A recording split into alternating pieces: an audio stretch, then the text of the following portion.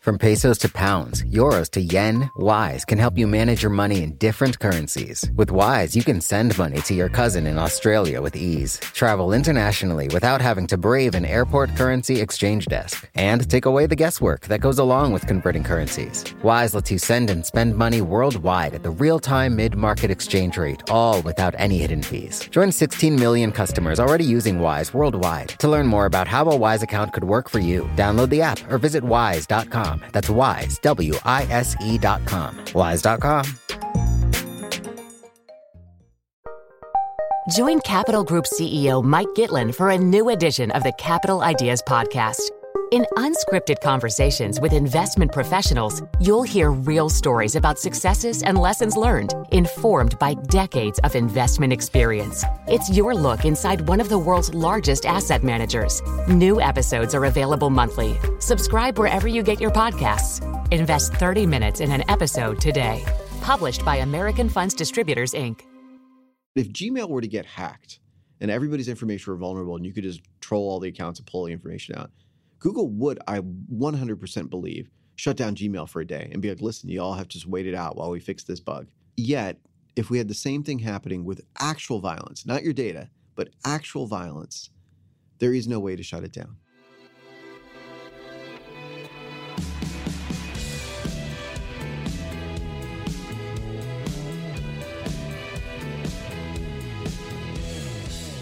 Hello, welcome to Ezra Klein Show on the Vox Media Podcast Network. My guest today is Anil Dash, who is a technologist. He's the CEO of Glitch. He is the host of the excellent podcast Function. I really like the concept of this podcast. He basically explores a particular wrinkle in tech and tries to unspool how those design decisions or how that piece of technology is affecting other things in the culture. It's a good sort of starting narrow and going wide approach to technology. He's a very sharp guy. I've been reading his essays online for years, and I got a chance to talk to him for the show. And he had recently written this really great piece about 12 things everybody should know about technology. And it was a really, really perceptive way of thinking about how technology is actually changing us, how it's changing the world, and how it's being designed. I think it was a good kind of corrective to some overly negative takes about what is going on in Silicon Valley, but it's also a really good jumping off point to try to think more realistically than we have, certainly for most of the industry's development, about why things seem to be going so wrong lately. So trying to get a better model of how things actually work is one of the great joys of the show. And I think in the show, Anil really offers one. As always, you can email me at EzraKleinShow@Vox.com. Here is Anil Dash. Anil Dash, welcome to the podcast. Thanks so much for having me. I wanted to start with something that you wrote actually a few years ago. Why should we stop talking about the technology industry as a thing? I think it's not a meaningful phrasing, right? If we said every industry that uses electricity is part of, or every company uses electricity as part of the electricity industry, it wouldn't make any sense. And so it's like when something's that pervasive, it's not a standalone realm. And especially when, if you say, what do companies in the tech industry do? Well, they help you hail a cab and they'll deliver soup to you. And they will also help you choose a babysitter and do word processing, right? It's an incoherent, and they'll put a speaker in your living room to spy on you, right? There's just those can't possibly all be the same industry. And what's funny to me is that when we talk about the tech industry, we don't tend to mean SpaceX. Right. Which I think not deep tech, heavy tech. In a traditional understanding of tech, that's tech. Yeah, or the cutting edge of genetics or something, right? And that stuff is, no, that's not tech. What we mean is a phone. This seems like a rare moment of convergence for you and Peter Thiel. I still wouldn't count it necessarily as an overlap. You're not even willing to. No, it's not a lot. Fair enough. All right, so I wanted to structure this interview around a piece you wrote that I thought was super interesting back in April, maybe, was it? Called 12 Things That Everybody Should Know About Technology. Mm-hmm. And I thought you covered a lot of ground here in a way that was really helpful. So why don't we start with number one? Tech is not neutral. Yeah, this is the most important thing, which is that we act almost like this is just received from high above. We get a phone and it has apps on it and it just is what it is. And every single little choice, every button was sweated over, everything was a decision, and they have huge implications. And I think a simple one is just until, 5 years ago, the majority of photos that had ever been taken were rectangular. And then they were square. And that was because Instagram got big enough that everybody started to say, we're going to take our photos this way. And this shapes almost like your window on the world, right? And that's like a minor cosmetic thing. But you're saying what you're saying there, it sounds to me, is tech is designed. It isn't, as you say, it's not given from on high. Right. But neutral is different. I think neutral is an interesting phrasing there. How does square versus rectangular make it non-neutral? Well, so that's about form, but that translates all the way into what kind of things can you share, and what are the things that you're encouraged to express or to create, and and especially that there are values about, for example, I look at something like Uber. It's a very strong statement about what labor should be in the world. And it's packaged as a convenience, as an app for being able to hail a car. But it's if you were trying to invent a machine to undermine labor, you couldn't come up with something more efficient than what it is. And so that's somewhere like 100 people in Silicon Valley were like, challenge accepted. Yeah, maybe, but to that point, right? So there's this sense where they're like, oh, you've caught us, you've seen the man behind the curtain, and you see what the agenda is, and yet we sort of say, well, but that's how the app works, and you see, like people who are fluent in policy, like people who are mayors of cities, be like, oh, but that's just that's what Uber does. It's like somebody made a choice. This feels really important to me because something that I'm afraid of as we move into a world of algorithms is that algorithms hide the choices we make. Mm-hmm. That the algorithm says you're not viable for this mortgage. The algorithm says that this Donald Trump tweet should be at the top of everybody's feeds and not this other thing. And when it's the algorithm, that detachment from human beings gives it a kind of authority. And the simply some gatekeeper saying this is what you should be looking at, or this is you should or should not get this loan does not. That's right. The algorithm is a veiling of the fact that it's still the people at that company making the choice. And when YouTube chooses to show disturbing content as related videos to my 7-year-old son, that is a choice that people at YouTube are making, and people at Google and Alphabet are making. And that when they say, well, the algorithm did it, it's like, well, who made the algorithm? And you can make it not do that. And I know you could do that because, for example, if it were, a copyrighted version of a Beyonce song, you'd instantly stop it from being shared. So the algorithm is a set of choices about values and what you want to invest in. And that is, to that point, technology has values, is not neutral. You had another line I liked about this in a different piece where you wrote that Mark Andreessen, the venture capitalist, famously said that software is eating the world. But it's far more accurate, now you're writing, to say that the neoliberal values of software tycoons are eating the world. Talk a little bit about that, the values you're talking about there. Sometimes I come out a little hot. I'm as guilty of this as anybody, right? As I worked in Silicon Valley for many years. I still, I'm the CEO of a tech company. I'm not, saying I'm not complicit in this. But I hadn't interrogated my own assumptions about, for example, labor. Like, how are we going to change the relationship people have to their work and to their agency over their careers and their sort of connection to how their careers are going to advance. And that we just sort of dabbled. We just sort of dilly-dallied in building tech, and that it incidentally disrupted industries. So I look at my personal role of building, early social media tools, blogging tools, and I was like, okay, it's going to give people voice. They're going to be able to express themselves. All of that was true. They took people took it and did great and expressive and extraordinary things, and it did. You're welcome. Yeah, right. And it did destabilize conventional media, and we probably did not have sufficient reverence and understanding for what institutions of good journalism meant in the world, and that we were introducing a free-for-all. While there were, marginalized voices that were empowered, there are also deliberately, misinformational voices that were empowered too. And we took that as an acceptable risk, and maybe we should have been more cagey about it. Well, one of the things that I thought was interesting about that line that I do think is true is when we talk about neoliberal, people are talking about a lot of things, but I often think about neoliberal, particularly in a cultural way, as being an elevation of consumer choice as the highest of all guiding principles. Yes. And what seems to me to be true about the technology industry is it believes extremely strongly that whatever someone has chosen to do in that moment is what they truly want. And they should be given more of it and more of it and more of it and more of it. And the algorithm should give them more of it and send it to everyone else. And that one of the things that worries me about where technology has been going is that a lot of human culture, religion, society has often been about slowing our impulses down or fighting against some of them. Yes. And the way that I think neoliberalism and, kind of capitalist choice markets, et cetera, creates a problematic ideology in tech is that so much of it is based on, well, there's nothing to criticize here so long as we're basing this off of what people are doing in the moment. Right. Didn't these people freely choose this? Didn't they choose to share their data? Didn't they choose to use these apps? And part of it is we've designed technology to only let you make an immediate choice, no long-term choices. I failed very definitively in this, and then I had a startup that was trying to encourage people to think long-term about social media and like you're going to feel good about the time you spend online. And of course, we couldn't make it go because you're dependent on the Twitters and Facebooks of the world letting you have access to your own data, which they don't want to do. They only want to give it to others. And so it was a really interesting thing because, the questions that arose in building a product like that, a service like that, everybody understood immediately, oh, what does it mean if this information is visible in 10 years and 20 years? Or what does it mean if I'm spending this much time online and on these pursuits, and with talking to these people? And just reflecting back, we'd hold up a mirror. Here's how many people you said thank you to.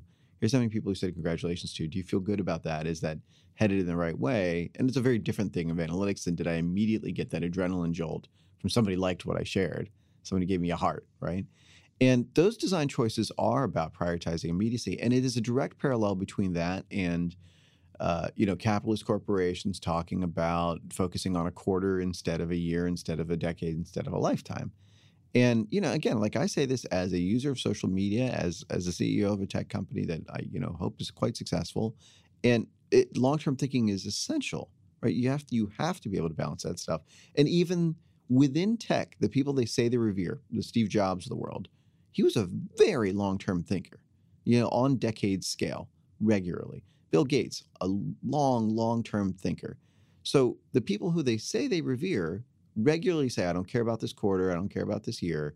I'm thinking about the decades that our company's going to exist and our products are going to exist in. And yet they throw that lesson away as soon as it comes time to design the modern products. And I think that is something that is remiss. And it's wild to me that, as much as, Microsoft in the 90s was the boogeyman, now it's quaint. It's like, wow, they look like that. Oh, well, you paid money and they gave you software. That seems like a fair deal. There's one other piece of tech not being neutral I want to talk about, which is we're moving into this period, and I never know how much I really buy it, but we're moving into artificial intelligence and deep learning and all this driving a lot more of the technology industry. And one thing that seems to me to have been proven out again and again is that if you are training all these programs on the data we create, they're not neutral because we're not neutral. Brian Resnick at Vox did a great feature, I think about a year ago now, about how quickly artificial intelligence programs learn to be racist. Oh, yeah. It happens very fast because it turns out if you're training people on Google data, for instance, people are racist. And so they quickly learn racist associations. And that way in which we are going to transmute the data we have created into the data that teaches computers, and then the computers are just going to be like computers speaking from on high, right? And we're going to see that as neutral. I feel like we can see what's coming on that. So and that's all around us. It's just getting faster and more intense. And I look at pre-computer systems, right? So you look at how did we encapsulate our biases systemically before we had computers everywhere, and we did it in policy and code and zoning. Right, redlining is a perfect example of like we're going to build a framework for, almost physically encoding our biases and our systemic racism, and that was at the slow pace of how law and policy are made. Right, if there's one change in a year, that's a lot. And what the AI systems are doing, a good way to think about it is that Deep Blue IBM computer used to play chess or like win at Jeopardy, and is sort of learning the questions and learning how to move in chess, and it's thinking 10 steps ahead or gaming out every possible chess game that could possibly go from that movie you just made. And then pointing that at how do you defend racist systems? How do you defend biased systems with that same intensity?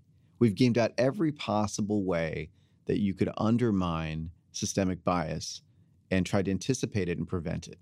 Right? Because we want to be able to preserve the model, the thing that we've taken the impression of. We have to defend at all costs. Like that is the design, the bias of learning systems is they're trying to enforce what they learned from. Oh, that is a grim way to put that. Yeah, it gets even worse.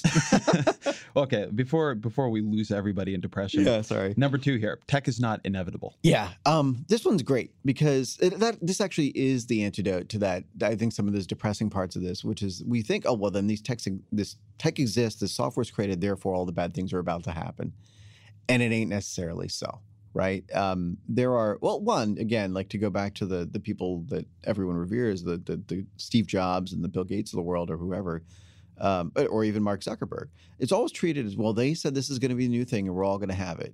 And you look at Amazon put out a phone that could not have flopped harder than it did. Right. Facebook tried to do a phone and, a home app and it just cratered. And, Steve Jobs had tons of failures where they he's like, he made a Mac that was a cube. We had a coworker who's younger who had never seen this thing. And he's like, that existed? Like, I have no idea. I defend the cube. It was a nice piece of design, I think. Aesthetically, sure. But, it was a piece of crap as a computer. I was a big Mac fanboy when I was young. Yeah. I was into all, you remember when Mac had clones for a minute? Sure. Yeah. I had a wow. So you were all in. Yeah, I was all in. Okay. And back when Mac had 2% of the market. I was going to say, I didn't have $5,000 to spend on a Lucite cube. So I was, Well, I didn't have a cube either.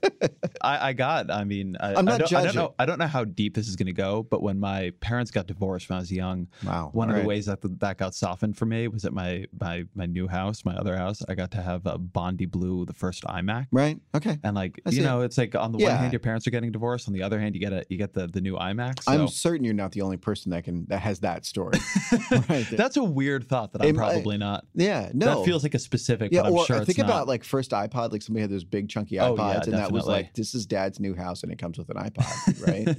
Sorry. But that digression aside, there are all these things that, and then, we talk about products that flop, but I think this is true about technical initiatives. And actually one of the funniest things, and I'm, again, super guilty of this, is tech people say, oh, well, there's all this confusion and problems in the market, or users have this problem. And so we're going to come up with a new technical standard and that'll solve it, right? And this always happens is the big companies get together and you end up with the HD DVD versus Blu-ray thing for 10 years. And then everybody's like, all right, fine. None of this all sucks. We're just going to watch Netflix. And so there's this like well-intentioned techno-determinism. Like if we get the right features, they're just going to do whatever we say. And it's not true. Like you have to have, the right impulse to match what people want in culture. They have to have that sort of degree of trust. I look at like Snapchat, which seems to be sort of flailing a little bit. And, it was like a whim. It's like the right Kardashian says the right thing about your app and then says the wrong thing and the wind sways. And there are, I'm sure, very talented engineers there who are like, but I busted my ass on this new filter. And isn't it technically impressive? And it's like, that doesn't matter. But this goes back to values, I think. I've come to believe that the way we talk about Luddites is really damaging because we've created this derogatory word for anyone who sees a new technology coming and says, maybe we shouldn't.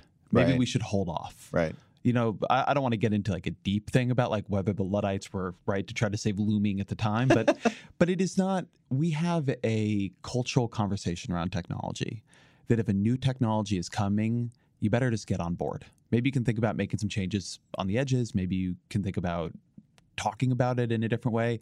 But whatever we've invented, we should be deploying it as fast as humanly possible. And like that's how things go. And the critics are always wrong. Right. I've been on a kick of reading technology criticism from the 80s recently. I've been reading a lot of Neil Postman. Yeah. It's great.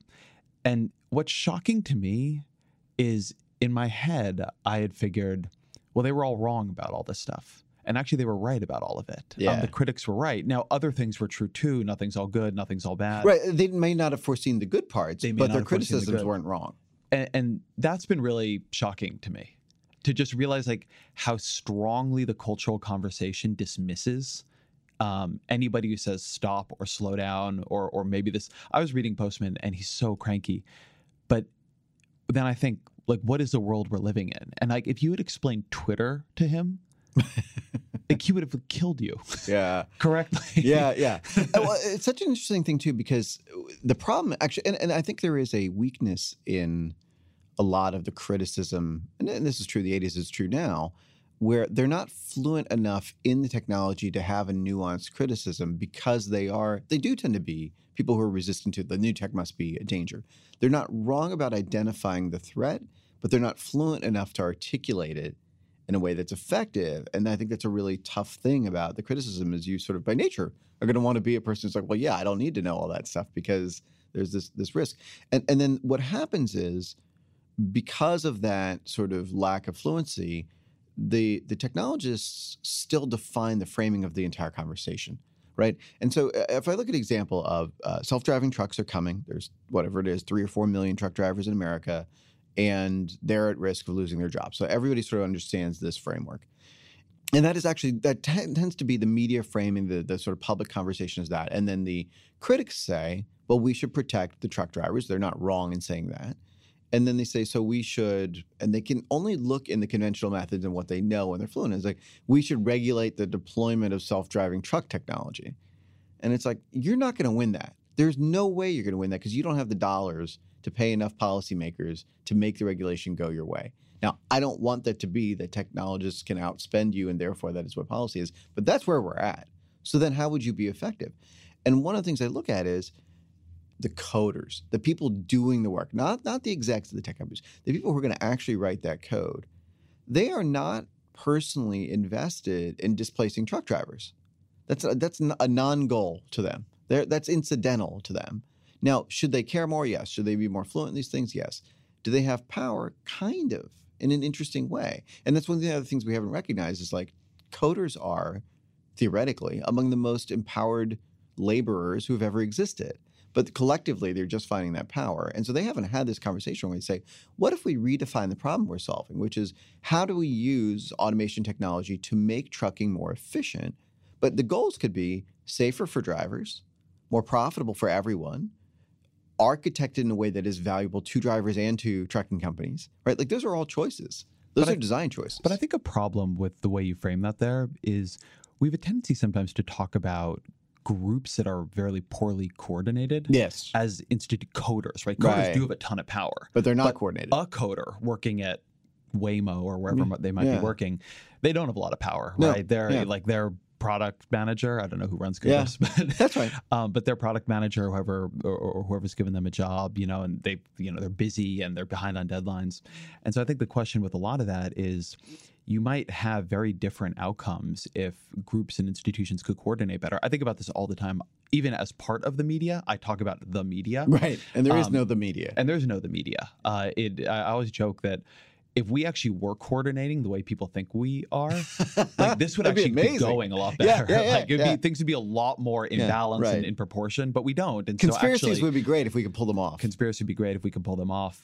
And so I do wonder about that exercise of power. The thing about like a CEO class, say, is at least at the top of an organization, a CEO has some amount of power to execute what they want done. Yeah, there's a coherence to the role. There's a coherence to the role. Whereas in a lot of these, there's a lot of power in the collective.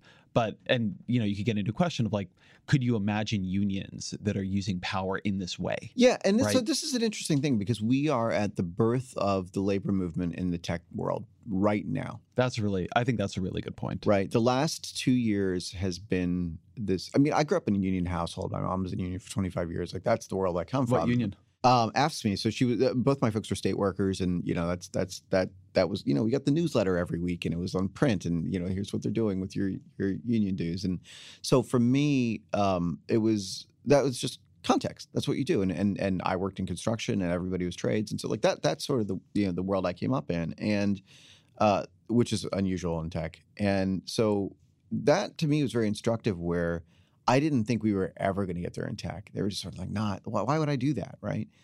And I look at a couple moments, the beginning of last year, the Never Again Tech Pledge that bubbled up of workers across companies, not just in one company, saying we're not going to build a Muslim registry, basically. We're not going to build a religious registry. And that was the first sort of fear of God moment across the Googles and Facebooks of the world, or Palantir or whatever, where all these folks are saying, like, I can walk. Right, like this is a well-paid industry, and everybody's trying to hire me if you've got these skills to build this kind of thing. So I can just walk, and that it was such a broad show of solidarity. And you go from there to, a couple months ago, the Google walkout. I think it's a straight line. I think it's the same muscle building exercise, the same labor building exercise, and 20,000 people around the world. That is extraordinary, extraordinary. I mean, when you see Marriott workers, you're like, sure, yeah, that's like.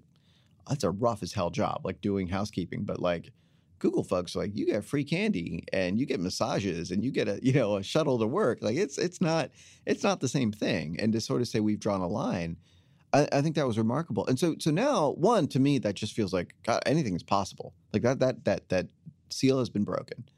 And then if we know that that's true, and keep in mind, we have the best organizing tools in the world, right? Like throwing up a Slack for everybody to say, let's jump in here and talk about what are the implications of what we do on truck drivers. That actually seems trivial, right? If you were going to say, okay, I'm at Waymo and I don't even know all the truck driving companies, but there's 10 of them, right? And I'm all the engineers doing this stuff. They're already at conferences together. They're already sharing their publications together. Like open source is already there. They're answering each other's questions on Stack Overflow about their coding questions. Like they already know each other. The knowledge is already being shared for their work. So the leap from there into, and then what are the implications of it, I don't think is a big leap. I think this is a network that transcends what were typically the boundaries of labor organizing, which is like the break room, right? And again, like this is the same thing. It's like I'd be on a job site when I was in the construction industry, and like the boss walked in and the break room would just be silent. Like everybody just stopped, right? They're like, get your coffee, but like we're waiting.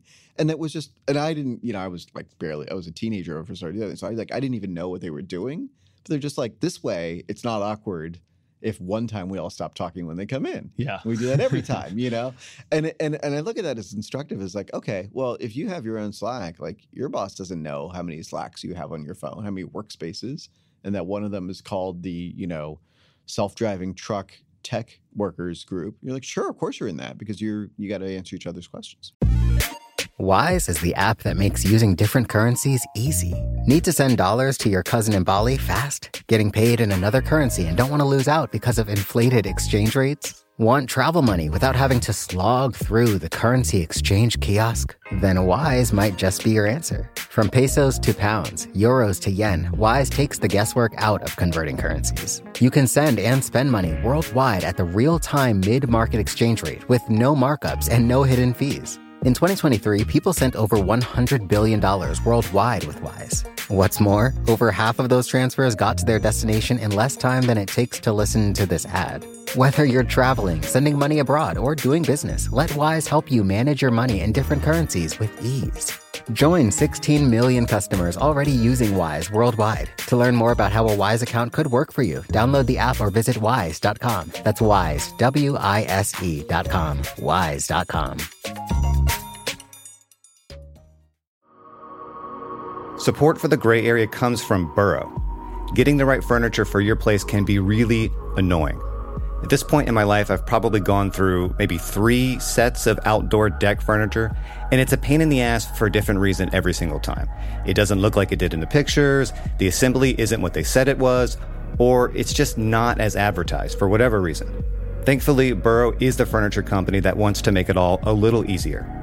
Last year, Burrow introduced their outdoor line, and this spring they're adding to it with their Dunes line, offering new seating, dining, and lounger options designed for luxury, comfort, and durability. Burrow furniture is easy to put together and take apart, so you can move or store it as needed. And it ships straight to your door for free. Gray Area listeners can get 15% off their first order at burrow.com/Vox. That's Burrow, BURROW.com/Vox for 15% off. burrow.com/Vox.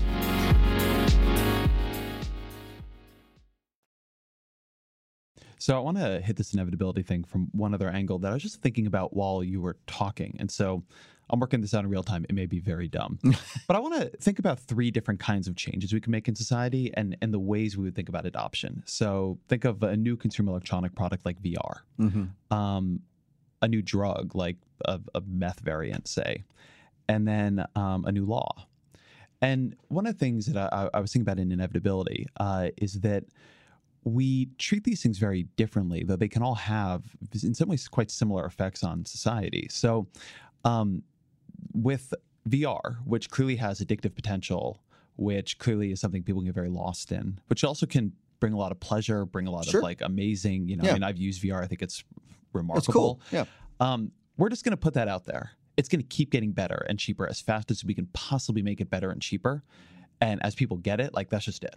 right? And like if we can sell them more of it, even better. I mean, that's the basic structure of capitalism. Then we have some products that we think if we did that with, it would be really bad, usually drugs, but not exclusively. And so it's like, you can't go buy the new meth. I mean, it also might be a lot of fun and, you know, even for some people, not all that addictive, but we've just decided like, you can't do that because we think we need to have like a break on that.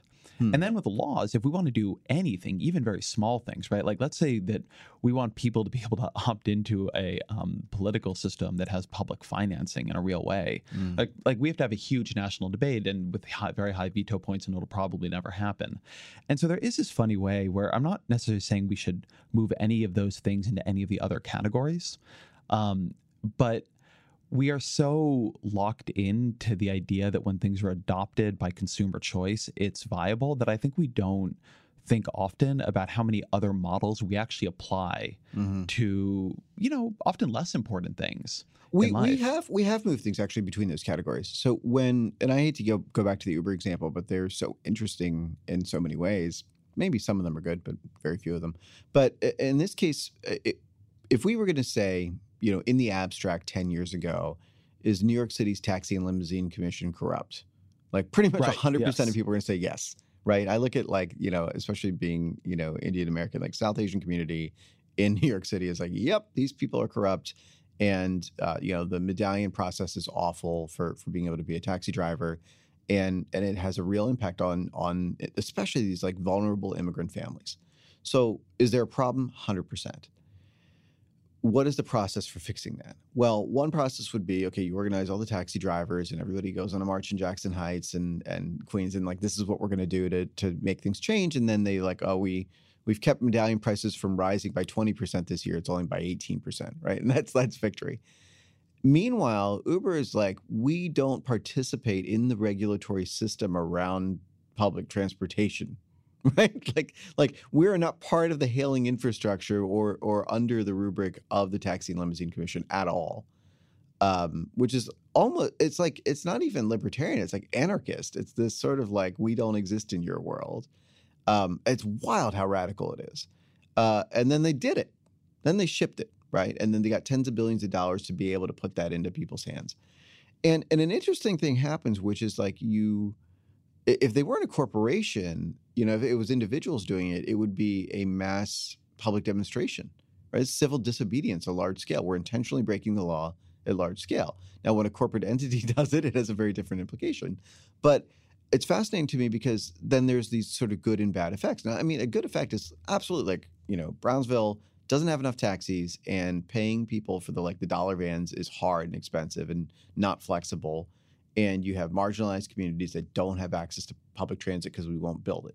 So being able to hail an Uber, especially when so many South Asian, you know, cab drivers are really racist, is important and valuable. At the same time, if taxi drivers, as they tend to do, are not being fair in who they pick up, well, when that happened with taxis, we were able to catch it. So they could look and say, oh, they're not going to the Bronx, and here's what we have to do. Now, in a completely unregulated world like Uber, we don't even have the data to know that they're not picking up people in certain neighborhoods, right?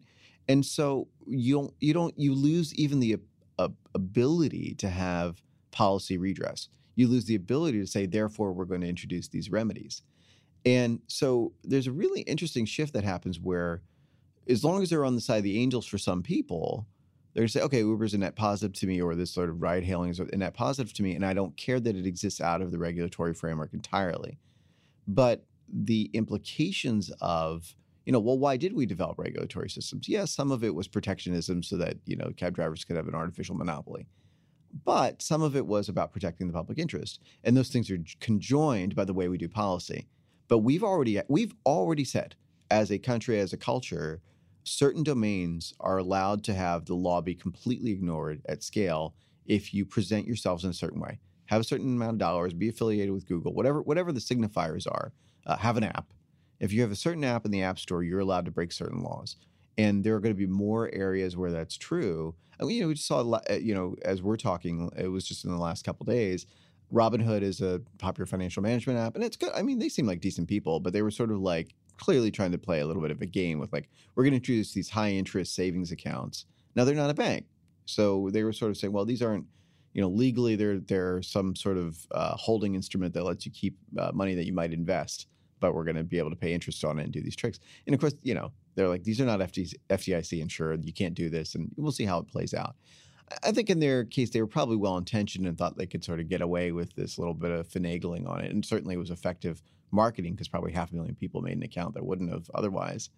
But what we're seeing is in the sort of financial realm, the same playbook, which is like we're a huge, massively capitalized company with some parts of our model that are really compelling and really freeing versus old systems that are entrenched and archaic and non-responsive. And we're going to use that to play fast and loose with the regulations that exist. That's a good bridge to your next one, which is most people in technology sincerely want to do good. It's true. And I mean, this is sort of like everybody wants, everybody loves their mom and everybody loves apple pie. And like those things are true. But I actually think, at a real fundamental level, like I'm lucky because I get to talk to a lot of, again, like the coders, the designers, the people doing the work, not even just the execs. And it's such a cliche that it becomes that sort of punchline in Silicon Valley, right? It's like, we're gonna change the world. That's what we want to do. But I think it's very earnest because there's a moment in which people discover technology, whether that's, those of us who are lucky enough to have had a computer when we're kids, or the people that like, whatever, they get to access a computer or a phone at some point, and you just have this light up moment. You're like, I can do anything here. And especially if you feel like you can create, not just consume, you're like, wow, I could do anything on this little box, this little device. And you immediately think of like, I could do something cool. And it's interesting because it gets transmuted into other forms, but the sincere impulse of like, if I have these tools, I could talk to the world and I could connect information together and I could solve problems and I know a better way to do this. That thing is still a through line and a very earnest one, and in a world where very few people are earnest. And, and it's not true. Like, I have friends in finance, whatever, and they're like, nobody's like, man, I'm going to put this money to good use, right? They're like, it is what it is. That's how the system works. And I'm going to make my money on top of it. And which, is not to my taste, but I understand why they do that. And tech, very few of those people are like the execs and stuff. It's a different story. But the people writing the code are not, almost never primarily motivated by like, this is where the money is, therefore I learned to code. Right? They really, and like that might change as the boot camps and things take over, which is fine. But for the most part, you had to have been at some point a believer in order to become a person that creates technology. And it seems to me, though, that the friction the industry is going through is in the definition of what is good. Mm-hmm. That a lot of ideas that people in the tech world thought were clearly good, like it's very clear to me that Facebook just believed. Yeah. That a more open and connected world where people shared more stuff. Yeah. Like that was just good. That was a definition. That was like a subcategory of good. Yeah.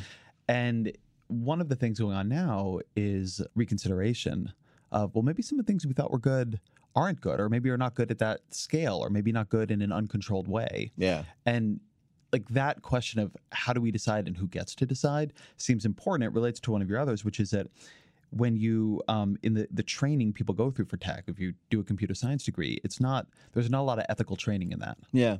And, this is getting better because this is a thing that people have been harping on for a few years, is we're including, some ethics curriculum in most computer science. I think that shifted from the vast majority did not have any to probably the vast majority will within the next few years. So that's great. You turned a corner, and, I just watch the whole first season of The Good Place. Yeah, exactly. That's it. They do a good job of that. They do. But, I was saying the other day, it's amazing that show exists. It is it's a strange place in culture that it occupies.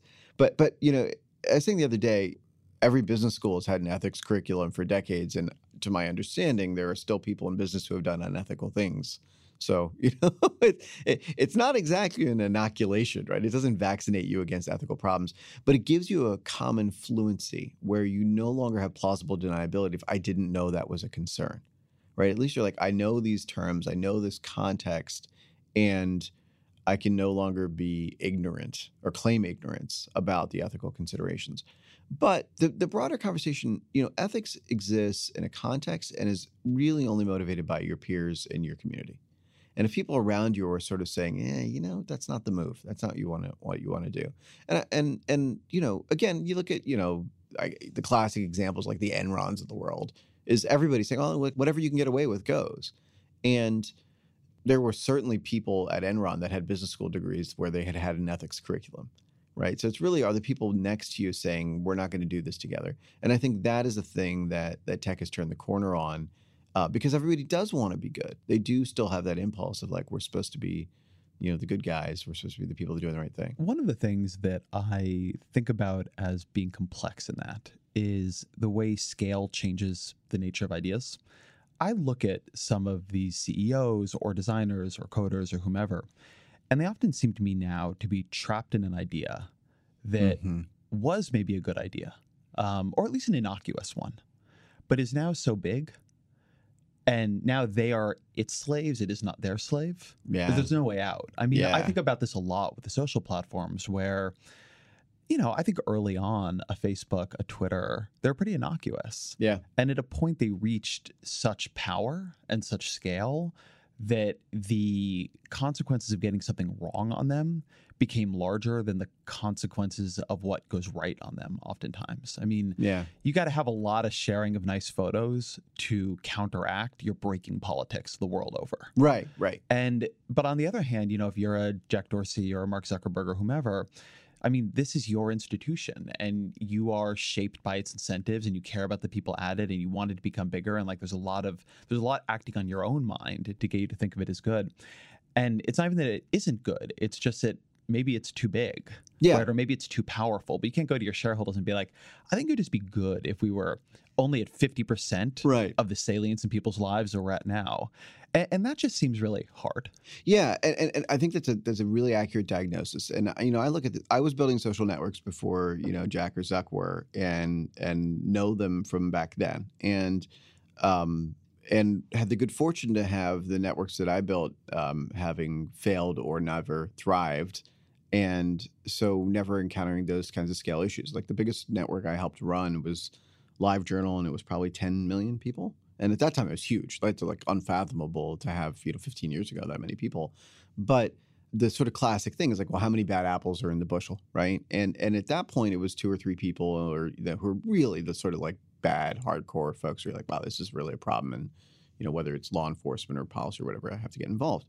And they were bad, but it didn't feel overwhelming. But also the thing that we forget is, with machine learning, with the sort of feedback systems, that what's different from that early era, the Friendster era or whatever of social media, is there's an attenuation and an exacerbation of the worst tendencies. Like radicalization, I mean, YouTube is a perfect example of this.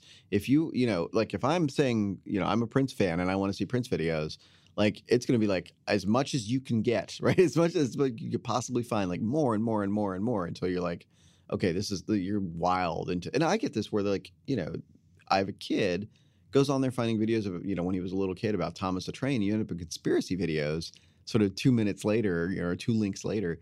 And it's because they want to drive your engagement. They want to drive your attention. The more extreme something is, the more emotionally engaging it is.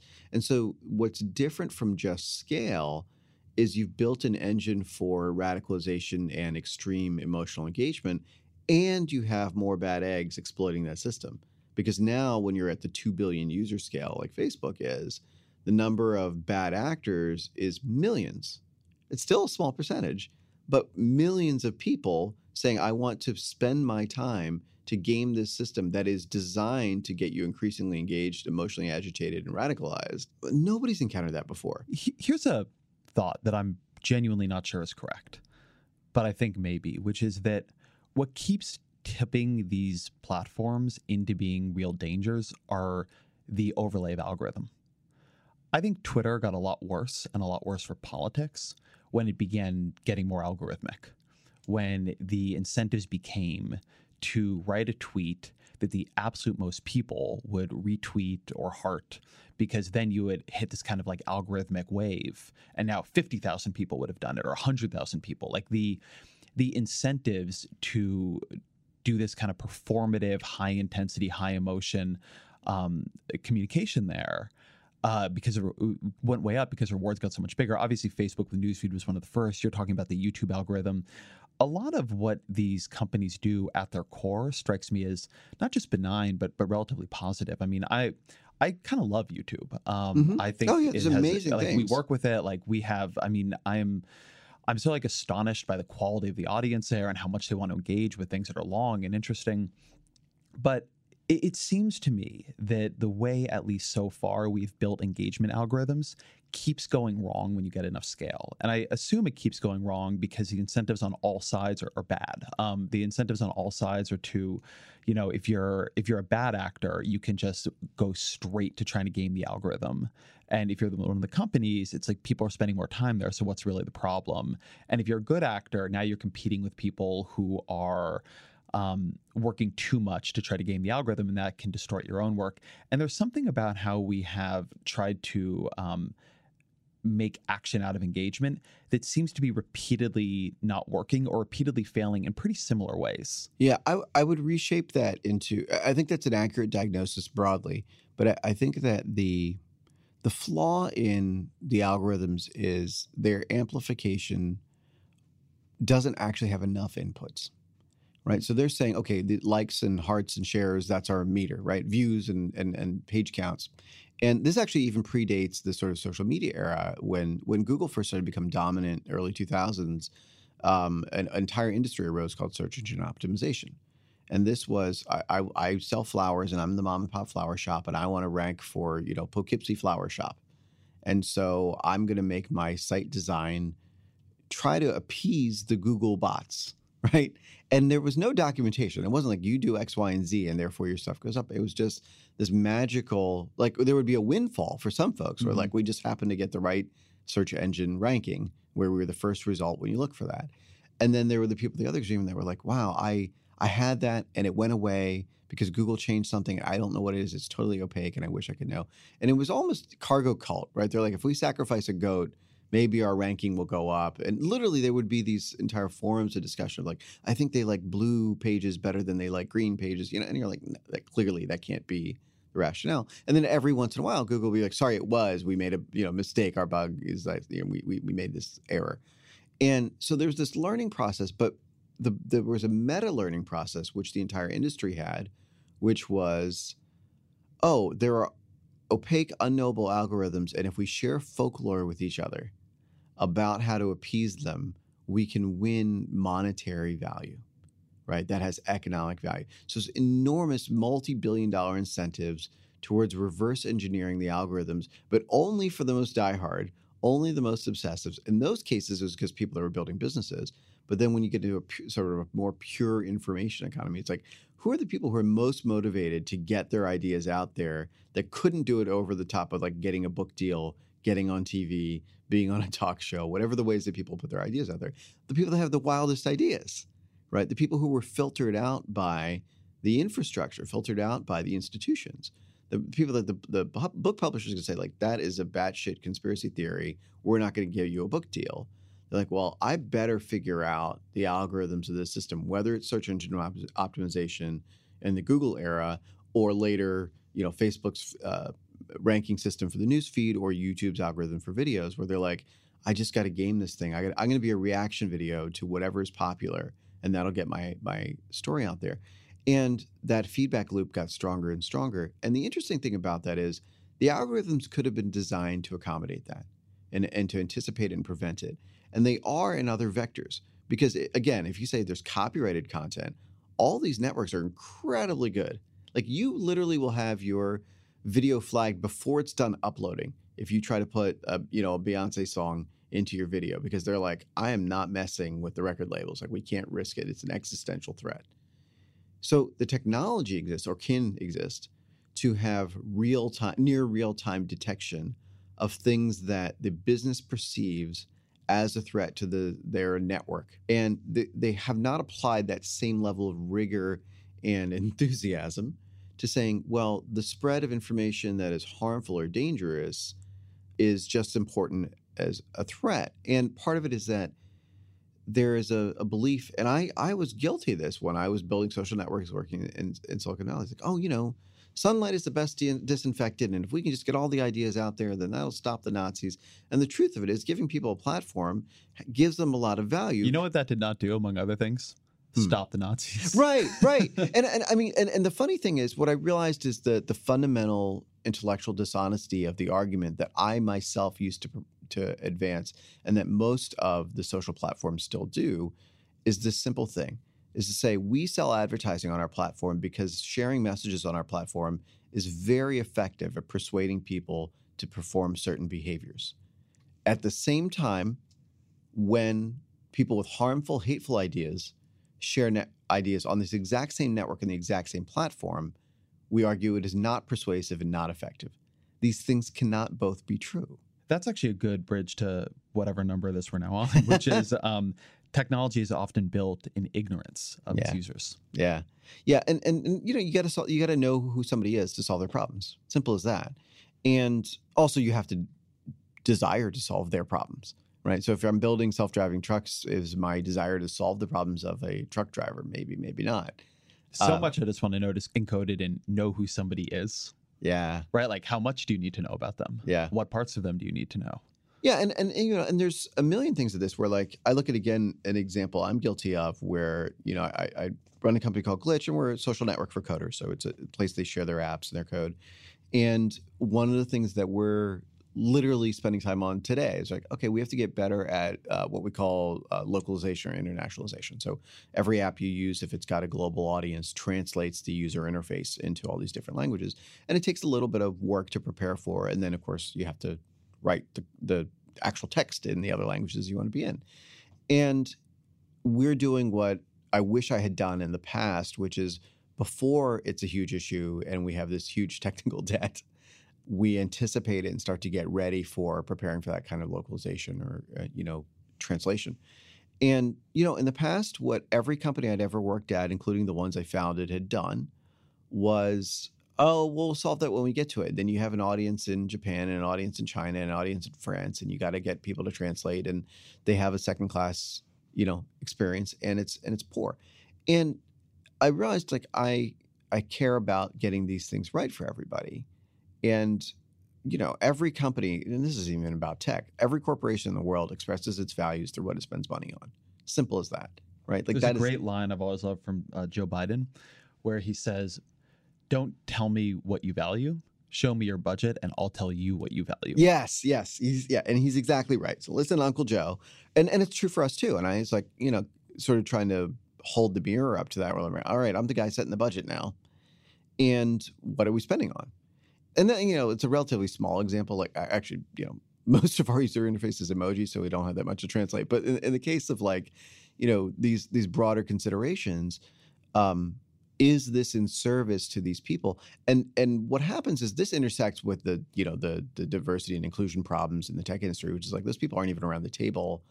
If people aren't around the table, there's no way they've been anticipated in the design process, because you have to be, you have to be superhuman to be able to anticipate problems for a person you've never met, right? And like, maybe there are people with that level of empathy, but like, there's not a lot of them, and that's not something you can count on as part of your team. And so you want designers that are empathetic by design, but also just lived experience, lived perspective. Those things have enormous value. Support for the gray area comes from Greenlight. If you're a parent of teenagers, you might be starting conversations about money management and financial literacy. So often, the best way to learn is to do. But when it comes to money, there can be real consequences to learning the hard way. That's where Greenlight comes in. Greenlight is a debit card and money app made for families. Parents can send money to their kids and keep an eye on their spending and saving. And kids and teens can build money confidence and lifelong financial skills. My kid is way too young to talk money with, thank God. But I have a colleague here at Vox that uses Greenlight with his boys, and he loves it. If you want to help your kids learn about money, consider Greenlight. It's a convenient way for parents to raise financially smart kids and for families to navigate this stuff together. Sign up for Greenlight today and get your first month free at greenlight.com/grayarea. That's greenlight.com/grayarea to try Greenlight for free. Greenlight.com/grayarea.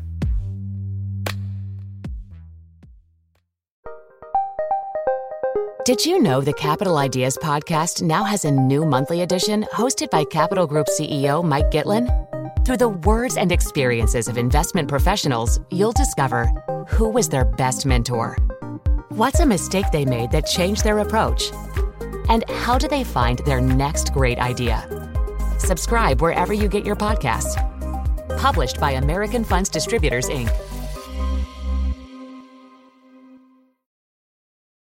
This seems to me to be another place where the massive scale of certain companies moves something from being maybe a bit of a problem to like a real issue. Yeah. Which is when you're a company making a product for some people, the idea that you would be making it for one kind of customer and not another, that's not only not strange, that is how you build a company, right? Yeah. You have market differentiation, Yeah. you're not trying to serve everyone. But if you're building like the new Civic Square worldwide, the fact that you understand one kind of user and not another becomes really important. The fact that you're built for one kind of user and not another becomes really important. And it does seem to me that it is when these companies that were built for one kind of person become something that everybody needs to be part of, Yes. that becomes much more poisonous, because otherwise it's like, if you're not serving everybody, yeah, you're just a company that has made choices. But if everybody has to use you, now you've created a form of bias in an important system. Right. There's this coercive economic power they have where there is no quitting Facebook. There is no quitting Google. Like, that's not a thing. Right. And you know, certainly in the developed world, that's not a thing. And I look at, you know, at the point at which Facebook's platforms enabled the sharing of messages that catalyzed the genocide in Myanmar, they had basically no presence in the country. Nobody on staff that was, you know, spoke Burmese and was fluent in the sort of political context. And I don't think 10 years ago, Mark Zuckerberg was like, I wonder what the politics in Myanmar are right now, right? And nobody in the world saw like a former, you know, Nobel Peace Prize winner was going to be like instigating genocide there. So like, I'm not faulting anybody for not anticipating the most horrible things that can happen. The question is, when they were saying, oh, well, we can enable a market there and we can enable people to share messages there, did they understand the implications of what could happen and what the risk was? And do they have the obligation to be anticipatory? And I think they do. But they don't see that as their responsibility and haven't, because nobody's had that responsibility before. Nobody's ever had 2 billion people as a customer of anything except for maybe Coca-Cola. But this seems like a huge piece, which is you have things that are at the size of a government, or the only things that have comparable size to, say, a Facebook are governments and religions. Yeah. Right? Like the government of China and like Christianity. Yeah. And I feel like part of the problem we have in this conversation is it seems unfair to layer some of the kinds of critiques on just what is a company that we do. But these are very normal critiques for a government, you know, or for other kinds of right. If a government commits goods. human rights abuses or allows them to or exist. even go lower, right? If the education system is designed in a way that what is standardized into the testing, what is standardized into the way kids are evaluated, what is standardized into teacher training and the way teachers are credentialed, makes it much easier for, let's say, like white kids to learn than non-white kids. Like, we understand that's a problem. Right. Now, often we've just made that a problem. Right, but at right. least we have like a conceptual framework for talking about it. The problem is the one that we worked to create. Right. But it often seems like crazy when we talk about this with a Facebook or a Twitter or a whomever, a Google. And it isn't. Like, but we really don't have a category for a thing that is non-governmental, but this big in scale. Again, with the kind of exception of religion. I mean, religions have catalyzed many a genocide in their time. Yeah. I often think actually there's probably more to learn from thinking about religious governance, but I don't know that space well enough to know what it is. Well, so there's an interesting thing too there where, and religions share this trait of like, well, we had this operating manual and our intentions, and then it went slightly awry in the implementation in the real world, right? And or did it, depending on who you talk to. Right. But that's sort of always the argument, right? Yeah. Is that those are the outliers. And this is actually why, you know, at the beginning of the conversation, we're talking about the sort of neoliberal values of Silicon Valley. What has happened is an abdication of civic decision-making that we used to devolve to governments or governmental organizations being made by these unprecedentedly large corporations. And the interesting thing is, Facebook, Google, any of them, they capture a very small percentage of the value they create in the world, right? It's actually, they're not very efficient in terms of, like Coca-Cola captures 100% of the Coke sales in the world, right? It's there. Like they're sort of like very centralized. Somewhere some Coke executive is like, no, we don't. Right. It's 97.6. Right, exactly. Damn it. Yeah, exactly. The impurities in the system. But the point is, like, they are the vendor of a product. And Facebook is like enabling communications that, you know, trillions of dollars of business are happening off of, between other players that are not them. Google, the same thing, right? So they're this like, in their view, they capture 1% of the value of what their network creates. And that's an interesting thing. What that ignores is they still have that outsized majority influence on the behavior on those networks. And so what that ends up being, and that actually is very similar to government, right? The government is this thing where you're like, yeah, your taxes are X%, but like compared to the value created, it's a tiny fraction. And so, but nobody would argue government doesn't shape what we're doing. And so we've created policymaking bodies that have no accountability, no recourse, and in many cases, very little fluency in the areas they're creating policy for. And that thing is unprecedented. It is new. And I was always one of those people like, there's nothing new under the sun. Tech just takes existing human behaviors and amplifies them. And like, nope, that's not true. This is a new thing. Humans have never encountered this before.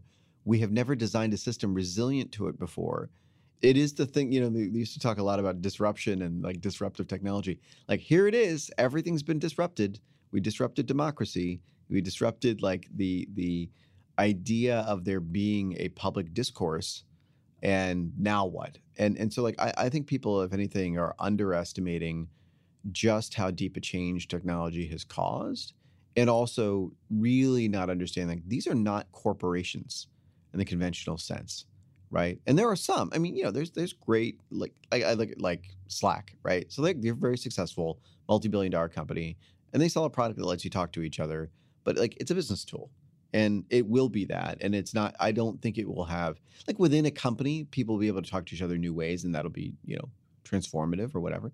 But it's not going to be socially disruptive. It's not going to be this like, oh, society changed in a way that we did not anticipate and can't understand how to react to. Right. And, whatever other tools are out there, like even, whatever, Microsoft Word is not going to be this thing where we're like, I don't recognize the world anymore.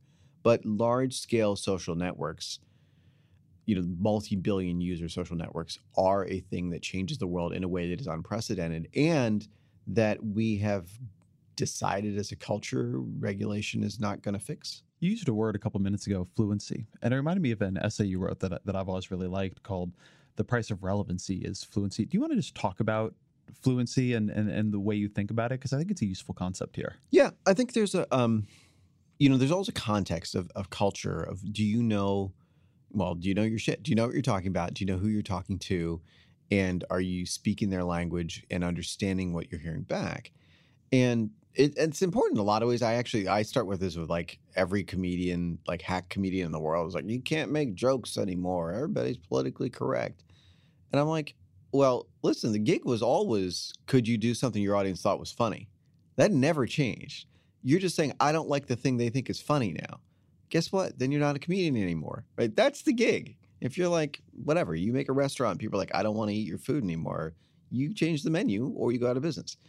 And I think that's the interesting thing is what they're resisting is I have to have a new fluency, right? So like step one there, and that's true of CEOs too, right? Where they're sort of like, oh, well, the world is changing so quickly and you can't respond to what do these millennials want in their job? It's like a basic respect, fair pay. Like that's not a huge leap.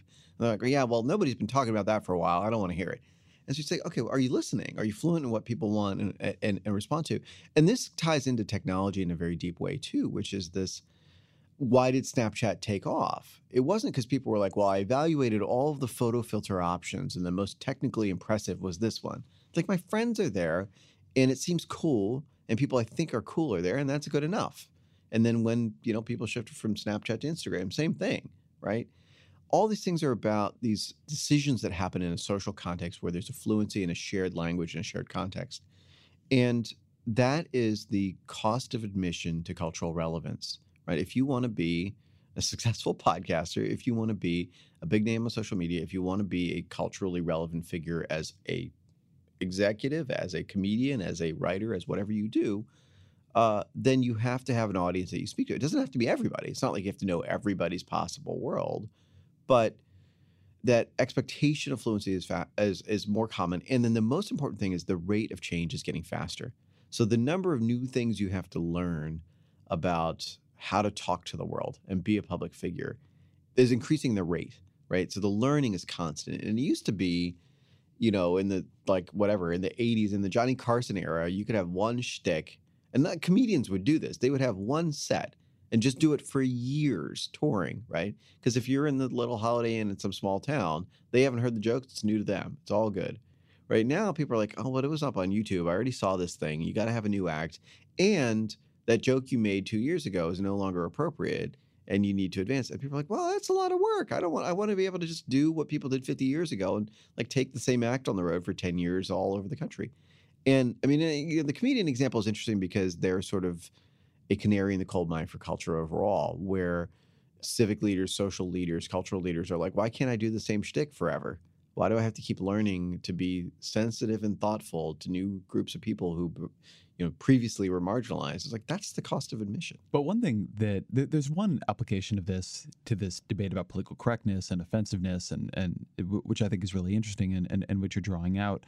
But it also just seems to me that part of the fluency problem that we have is that people, you drop out of college, you start a company at 21 or 20. Yeah. You don't know that much. Nope. I mean, I didn't know that much at 21 or 20. I don't know much. No. I don't know that much now. Like I'm a journalist. I've traveled the world. I've talked to, there's so much I don't know even about the country I live in. Right.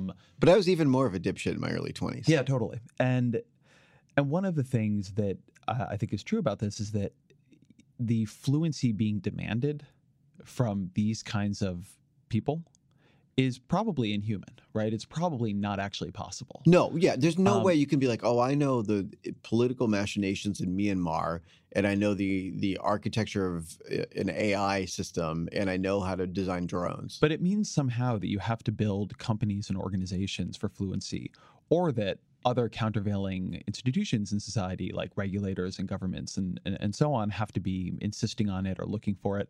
But there is something about, as you keep jumping levels, right? As you become a comedian who goes viral, or much more importantly, you become a social network that is worldwide, that it's not unfair, it's the price. Yeah. And maybe actually, and the reason I think this is more relevant actually at the company level is that I'm sympathetic. I wish people would not treat getting criticized like it's the worst thing that could ever happen. Like it happens to me, and I don't love it, but you can learn from it, right? Oh, God, You've got to try to be open to it. But for these companies, one of the things, when you read all these histories of Facebook right now, you read just how much money went into the growth team, right? How much money they pumped into that growth team. The best people, give them whatever they want. Everybody gets a slide. Yeah. And it's how much money went into the team of people who culturally understood every company Facebook was going. And yes, it probably would have cut expansion, and it would have cut, right? Yeah. Things would have happened, and growth would have been slower, but that is a choice. We don't treat it as a choice. That's right. But that's a choice. It's absolutely a choice. And fluency is expensive. Yeah. It just is, because it doesn't scale. Or it doesn't scale, or you can abdicate it to institutions that have that fluency. So you can say, in this case, in this context, in this country, we're going to abdicate to a local government about how we advance. But instead, they would always try to go over the top. There were lots of countries that were India is a good example.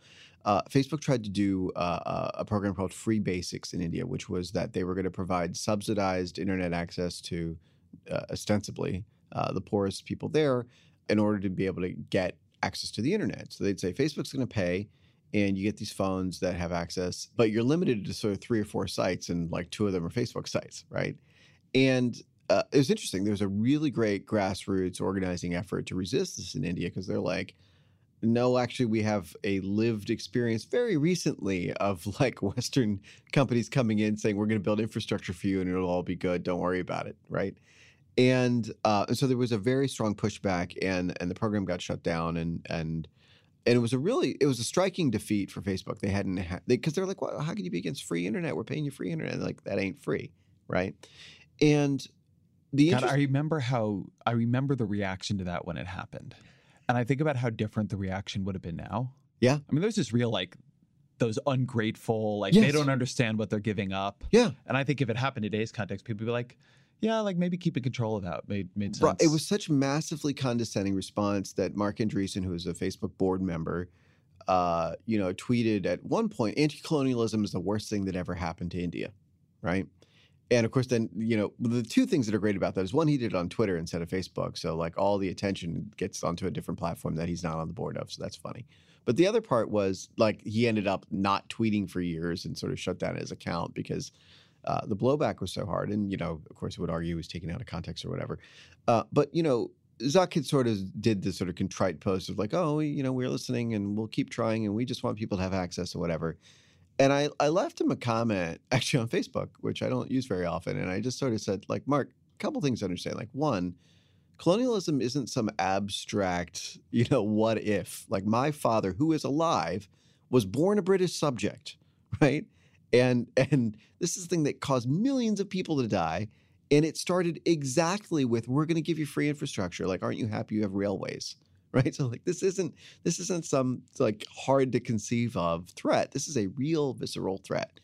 And the other part is like, you could, if you want to give people free internet, you could just give them free internet.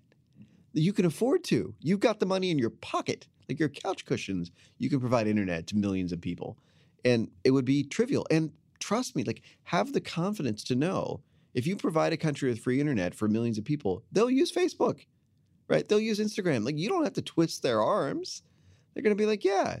And also, for me, I was like, you literally spent millions in the U.S. pushing net neutrality, and then you're structurally undermining it in India. Sort of tells you what you feel about these people. Now, maybe you don't know what you're saying, but the values assertion there about the humanity, dignity, and respect you have for these people is very clear.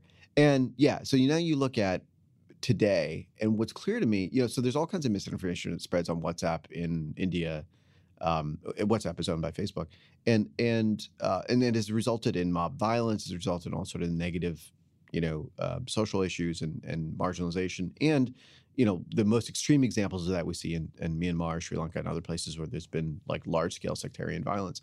But I think about not allowing Facebook to bring free basics to India and not having to be the choke point and control for access to millions of people may have saved many lives in India in a real way. It may have prevented large-scale violence in many places where it would have been the only connectivity. And there's no way to quantify that. There's no way to know. You can never sort of prove the negative, right? But just intuitively, you look at joining countries with similar cultures that had large-scale availability of similar platforms have had massive sectarian violence happen repeatedly. So we're like, wow, why would they have risked letting this platform come in? I was talking to somebody about the Myanmar question not too long ago. And I was saying, why don't they just shut it down there for a moment, right? Like if it's having an effect that bad, what would it take? Why not just say like, sorry, we're actually flipping the switch until we can, as Donald Trump said, until we can figure out what the hell's going on. Like, just like, we're not doing this, or you can't do politics. And the answer, and this person, knew what they were talking about, said, yeah, but in Myanmar, like Facebook is the internet. Like to shut it down, you're shutting down too much infrastructure. And I don't really know how to weight that, to be honest. But it makes me think about what you're saying, which is if it literally was the internet. Yeah. If that's not like a right. like a lot of people use it, but like if it literally is the internet, but what we've ended up creating is an internet defined by social bonds and groups and identities and and all the rest of it. And so now you like really can't shut it down. So but I never thought about that in the India example, but it's persuasive, I think. But we have examples that we can learn from. And the one I would go to is security.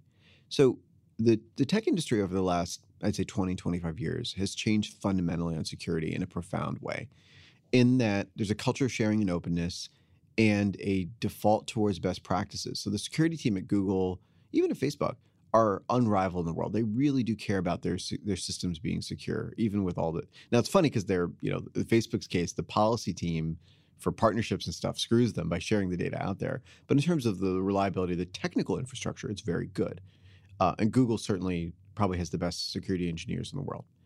And that came from, the bad old days of like our Windows servers getting hacked, every 5 minutes back in the 90s. And it was like you're like, oh, Internet Explorer always has a bug. Like this was the sort of commonplace thing, as late as the early 2000s.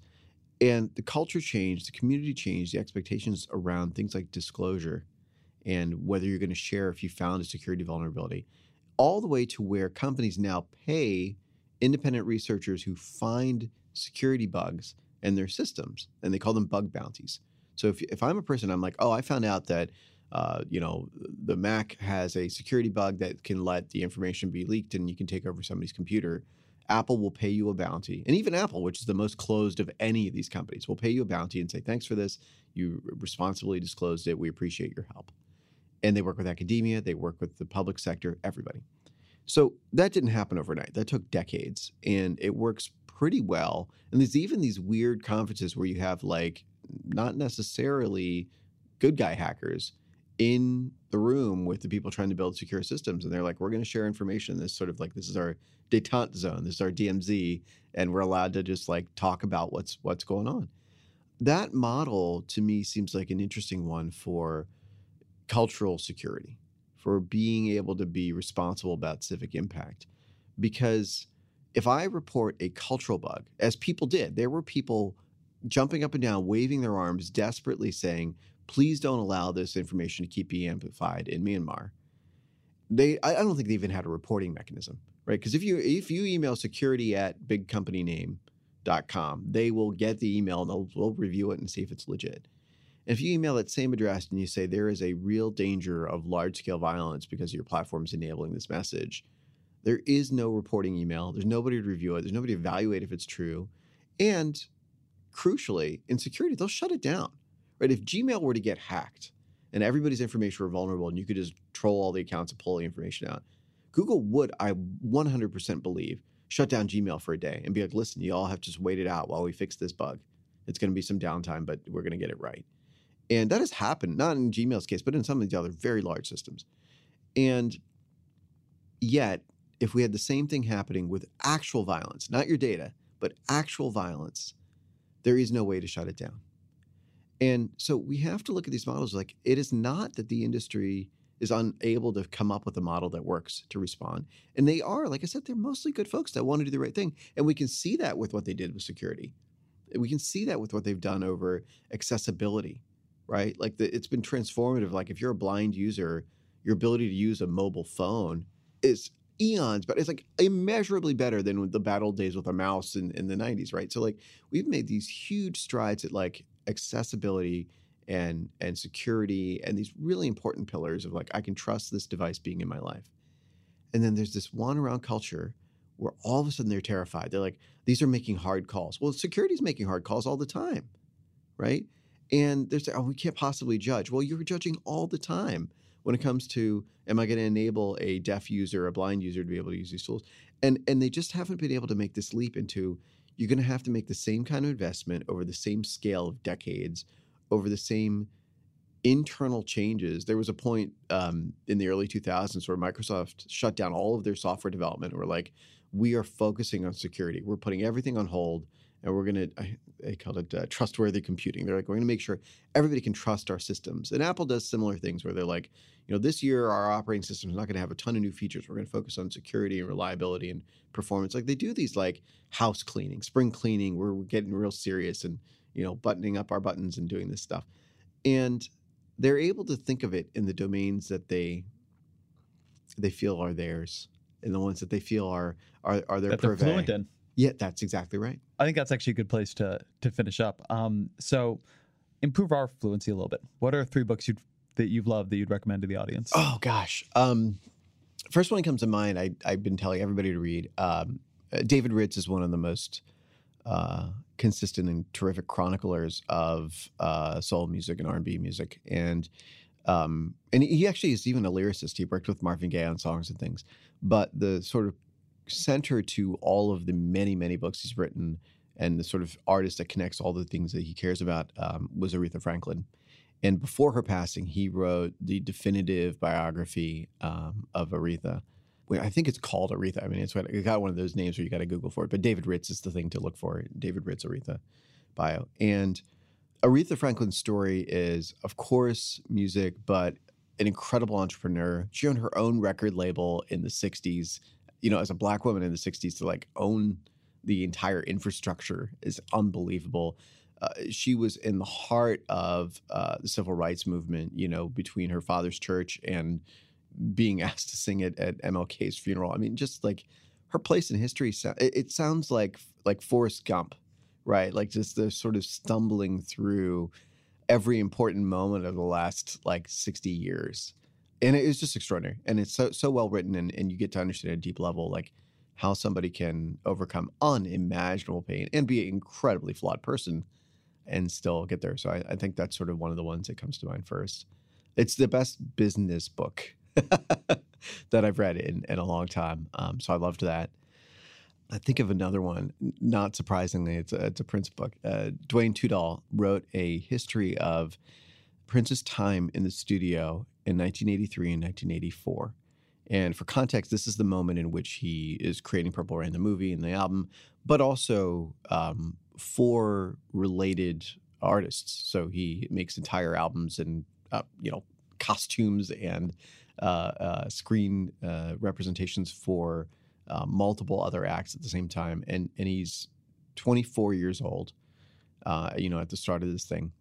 And, starts it as a popular but not particularly huge R&B artist who's got a growing fan base, and ends it as basically probably tied with Michael Jackson for the biggest star in the world, with a simultaneous #1 movie, #1 album, #1 single, and catalyzing a congressional hearings because Tipper Gore was so terrified by the idea of people hearing, the album Purple Rain that her kid had put on at the holiday party with the other members of Congress. So just, and the amazing thing about it is not a celebrity bio. There is nothing about, who's he sleeping with. It is every day in the studio. This is a guy from the Midwest going to his factory job, clocking in and saying, time to make the hits, and doing it all day, every day, for 2 years straight as a guy in his early 20s, and changing the world, doing something people could not have imagined was possible, and as a documentation of the creative process, and an unparalleled one, I think, to think about, the studio logs of like this day, the night before he didn't go to the Grammys, had lost out to Michael Jackson, goes to the studio, clocks in, 24 hours later, he comes out having created When Doves Cry, with every single voice, every single instrument being from this one, skinny kid in his mid-20s. I think that is one of the most incredible stories. Anil Dash, thank you very much. Thank you. Thank you to Anil for being here. You should check out his podcast, Function, another Vox Media podcast network production. You can subscribe to it wherever you're getting your pods. You should rate this podcast on Apple Podcasts or wherever you're listening to your audio. It actually does help the podcast if you're able to take just like 3 minutes and do it. Thank you to my producer, Jillian Weinberger, my engineer, Jeffrey Geld. The Ezra Klein Show is a Vox Media podcast production, and we'll be back so soon. More to-dos, less time, and an infinite number of tools to keep track of. Sometimes doing business has never felt harder, but you don't need a miracle to hit your goals. You can just use HubSpot, because their all-in-one customer platform can make growing your business infinitely easier. Imagine this: high-quality leads, fast closing deals, wildly happy customers, and more benchmark-breaking quarters. It's not a miracle, it's HubSpot. Visit HubSpot.com to get started today. This episode is brought to you by Choiceology, an original podcast from Charles Schwab. Hosted by Katie Milkman, an award-winning behavioral scientist and author of the best-selling book, How to Change, Choiceology is a show about the psychology and economics behind our decisions. Hear true stories from Nobel laureates, authors, athletes, and everyday people about why we do the things we do. Listen to Choiceology at schwab.com/podcast or wherever you listen.